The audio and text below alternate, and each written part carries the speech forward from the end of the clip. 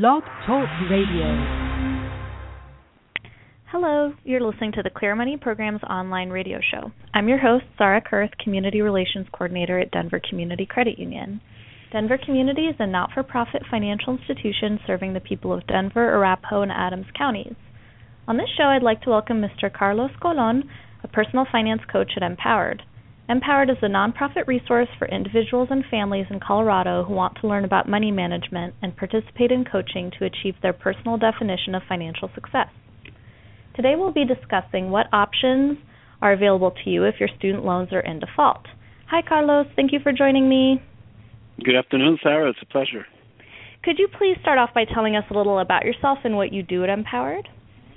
Sure. So I work for mpowered. It's a nonprofit organization which dedicated to financial education and literacy. I work as a financial coach, so I help with people with from everything from building budgets and maintaining them to creating savings, paying down debt, credit analysis, and student loans.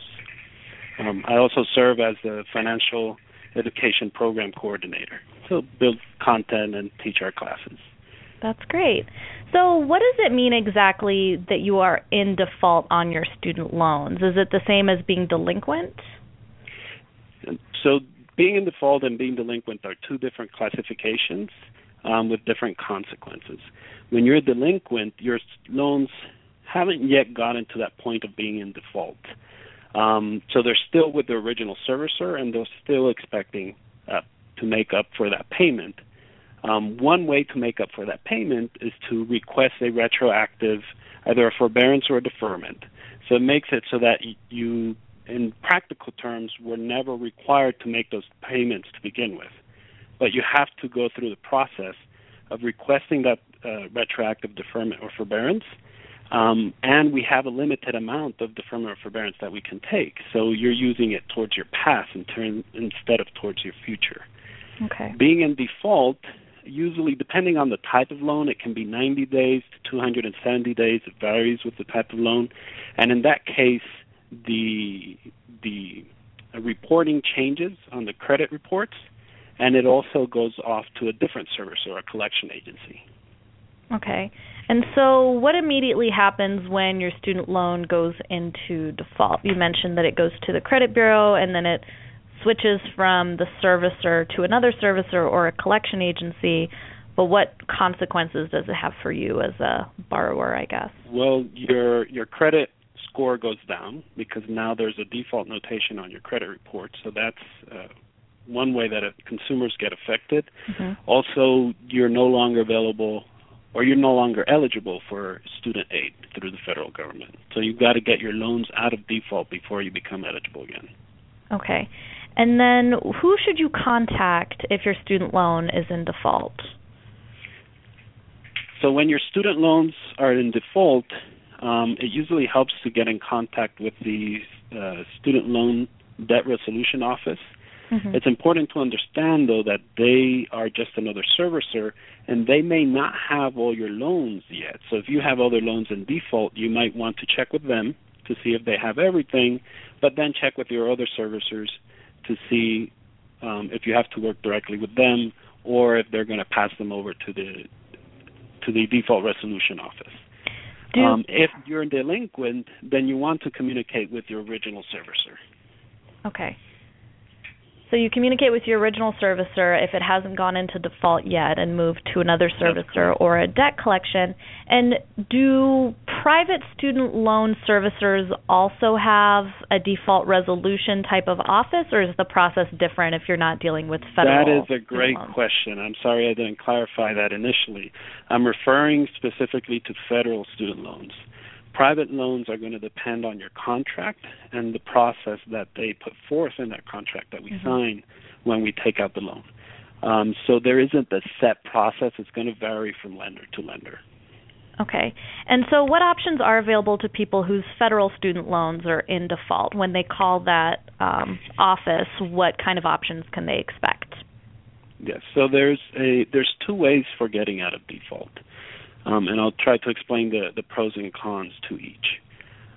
You can consolidate out of default. In other words, you take out a new loan to pay off the loans that are in default. This is very good for consumers that are in a big hurry. It takes about 3 months to consolidate out of default, typically speaking. But it's not going to take the default notation off of your credit reports, and it can add up to an 18% to your balance.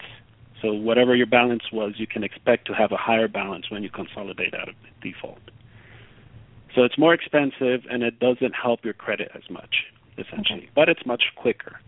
Then there is a student rehab process or rehabilitation, student loan rehabilitation. It takes 10 months, during which time you have to make 9 out of 10 payments on time. The payments are going to be based on income-based repayment options, so they're going to be very low, and you can negotiate that payment as well. Once you're, I forget the exact timeline, but once you're 3 to 6 months into the rehabilitation process, you become eligible for student aid again, so you don't have to complete the full process before you become eligible. And once you complete the process, then a servicer picks up your student loans and you enter repayment without adding any balance to your student loans, and the default notation is taken off of your credit reports. So I've seen improvements in credit after going through rehabilitation from 22 to 30 points, and we recently saw one which had a 60-point increase, which was quite extraordinary. Absolutely.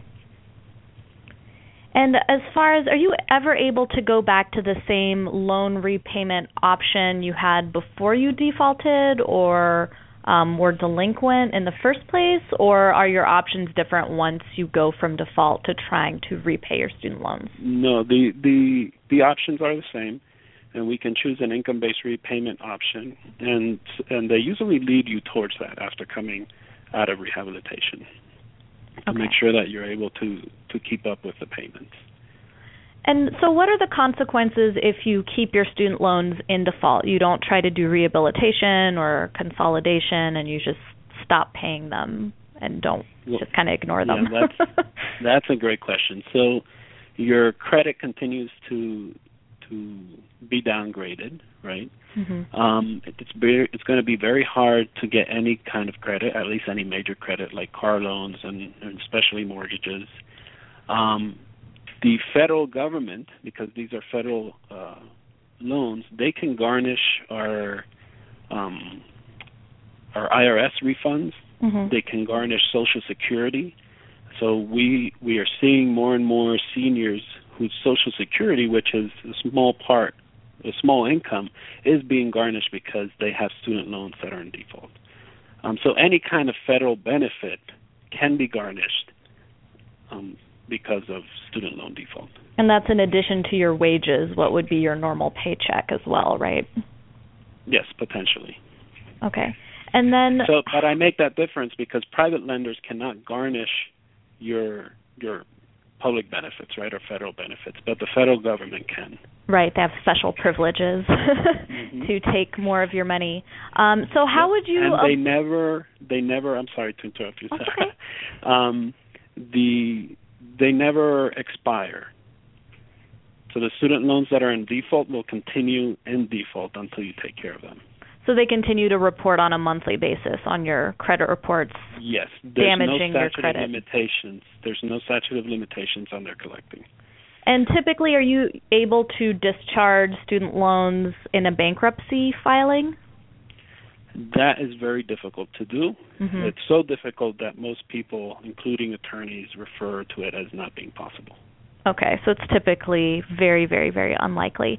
And so how can you avoid having your student loans go into default in the first place if you know you're going to be unable to make a payment on time and you're maybe not even delinquent yet, but you can foresee that an issue is going to arise? What would you recommend people do?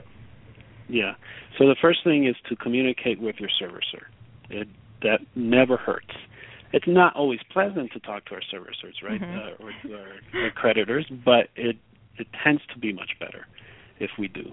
When we talk to our servicers, we learn that there are other options. If we cannot make payments, we may likely qualify for an income-based repayment option, which for a lot of consumers may be as low as $0. In other words, we continue being reported as paying on time as agreed. It's just that our agreement is to pay $0. However, if a consumer or borrower is not eligible for an income-based repayment, then there's options like deferment or forbearance. And these are options where the agreement is that you don't have to make payments during that time period. It's important to understand that that doesn't mean that you no longer have the loans, and the loans continue to accrue interest, but you're not obligated to make payments. Does that make sense? Yeah, it does. And we do also have a program that we recorded together that I will put a link to in the description that is about income-based student loan repayment options as well as non-income-based repayment options. So listeners, please feel free to check either of those out for more information. And thank you so much for your time and expertise, Carlos. Could you please share your contact information so that listeners can reach you if they have any questions? Absolutely. So any listener can call us at our office. That's 303-233-2773, and that's our Lakewood office. And I can also be emailed at carlos@mpoweredcolorado.org. Great. Thank you again. Feel free to visit studentaid.ed.gov for more details about student loan repayment plans and defaulting on your student loans. Follow Denver Community on Twitter or Facebook for personal finance tips and community news. Our website is denvercommunity.coop/education. Thanks for listening.